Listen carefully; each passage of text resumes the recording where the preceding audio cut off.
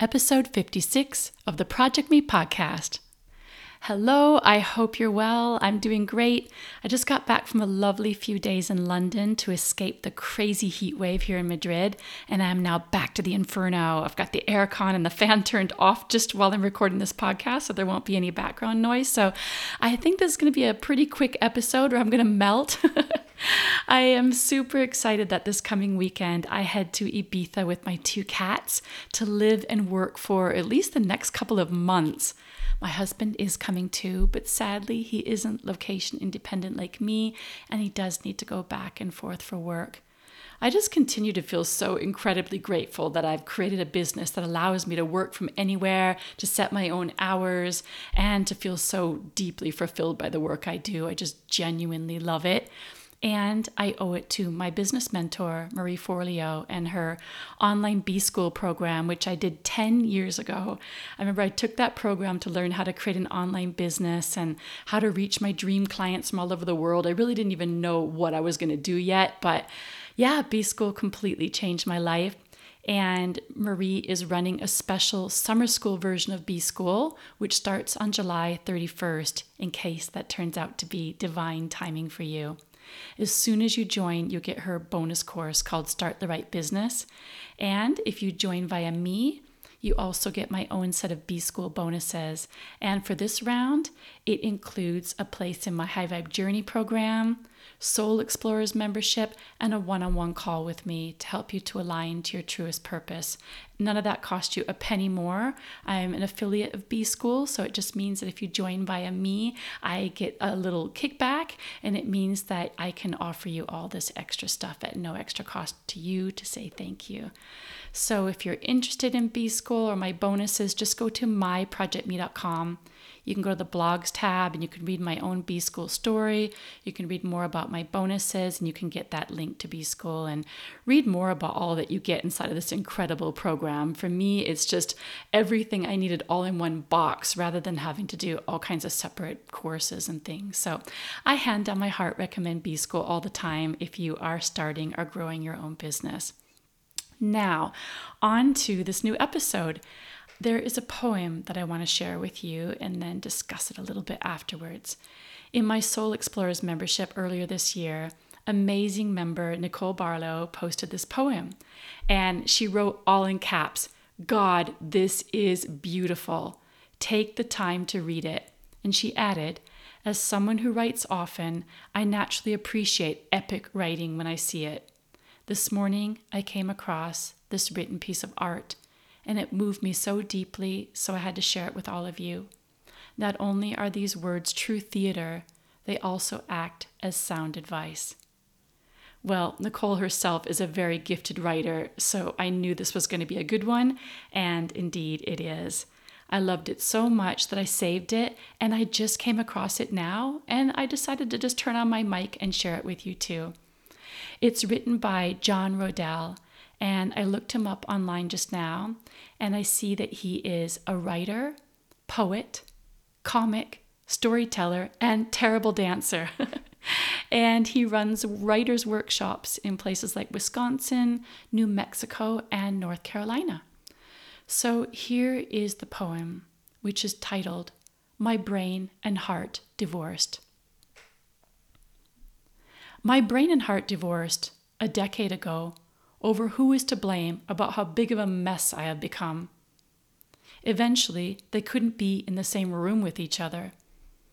Now, my head and heart share custody of me. I stay with my brain during the week, and my heart gets me on weekends.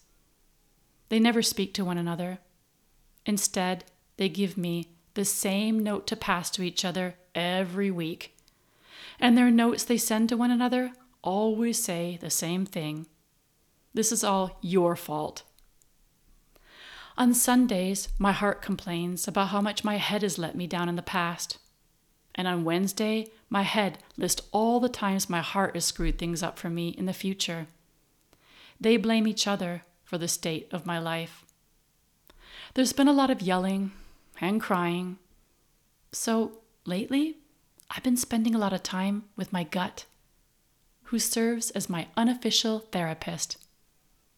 Most nights, I sneak out of the window in my rib cage and slide down my spine and collapse on my gut's plush leather chair that's always open for me.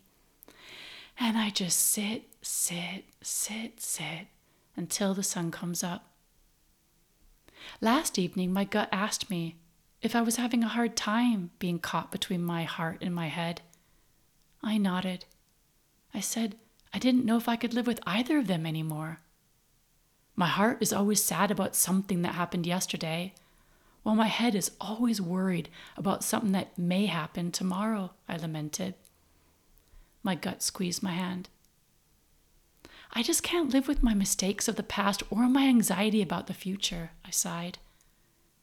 My gut smiled and said, in that case, you should go and stay with your lungs for a while. I was confused. The look on my face gave it away. If you are exhausted about your heart's obsession with the fixed past and your mind's focus on the uncertain future, your lungs are the perfect place for you. There is no yesterday in your lungs. There is no tomorrow there either. There is only now. There is only inhale. There is only exhale. There is only this moment. There is only breath. And in that breath, you can rest while your heart and head work their relationship out. This morning, while my brain was busy reading tea leaves, and while my heart was staring at old photographs, I packed a little bag and walked to the door of my lungs. Before I could even knock, she opened the door with a smile, and as a gust of air embraced me, she said, "What took you so long?" The writer sees the head and heart in opposition, with the head being preoccupied with the future, and the heart being preoccupied with the past, and with the lungs, the breath, being in the present moment. Oh, and with the gut having some very good advice. I love all of this as a playful and poignant reminder that there really is only the present, and connecting to our breath is the most perfect way to be in the present moment. We spend so much time future projecting, and then when we reach those moments we've been thinking ahead to, we are again thinking about the next thing, planning, imagining, working out logistics, or worrying. What if this happens or that happens? Or playing out imaginary future conversations in our head. Do you do this? Well, if he says this, then I'll say that. And we also spend so much time ruminating over the past, which I think is fine if you've got a smile on your face and you're reflecting back on a wonderful memory. But too often it's rehashing out scenes and conversations, wishing you'd said this or done that. Thoughts of the past can be way too full of regrets, and thoughts of the future can be too full of worries.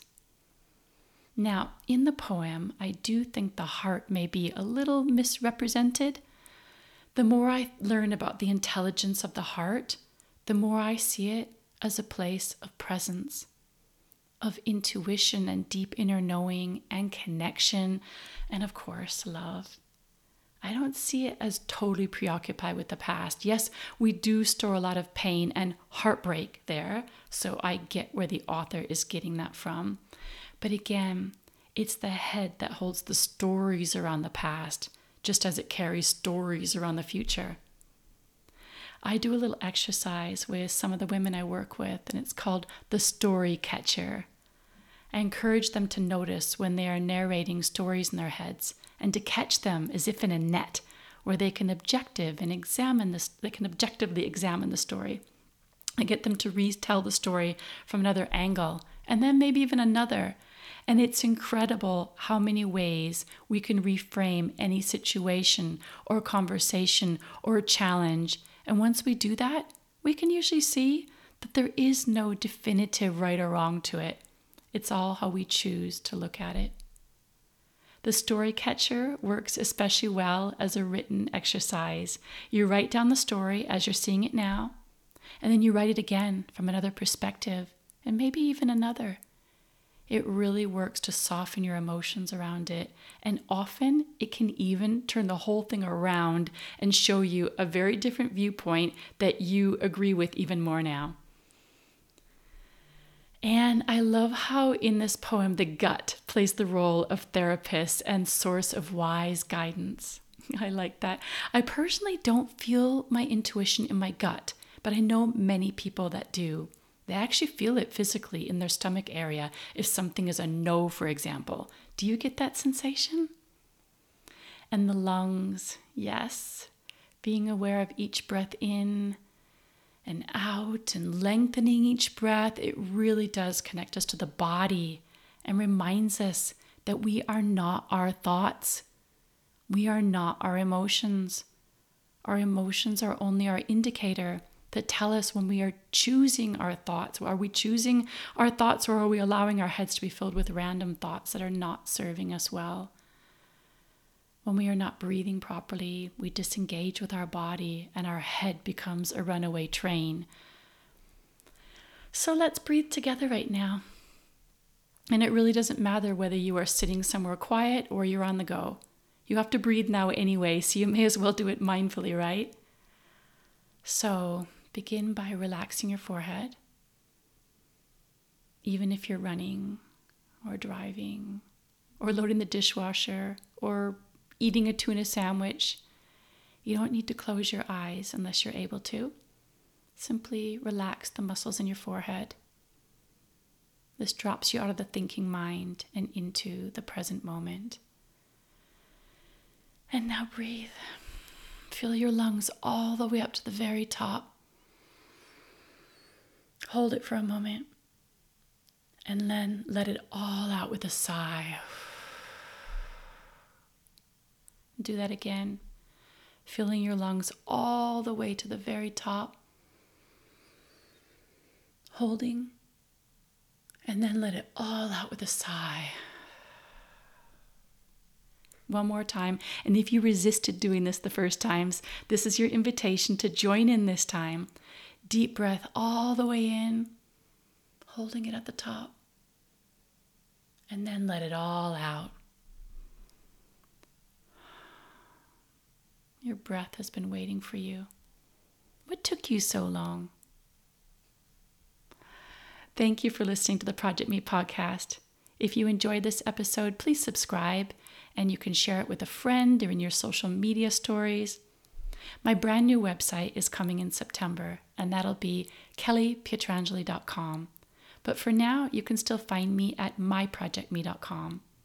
There's a sign up on the homepage to receive the Project Me Life Wheel tool and to get updates on what I'm cooking up next, including some fun prize giveaways to celebrate the new website launch.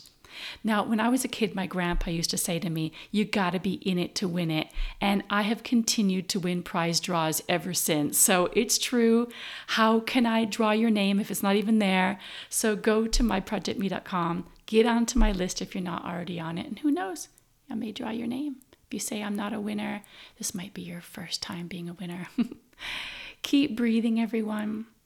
Until next time, open your mind, open your heart, and stay curious. We all need some space in our lives for the magical and unknown.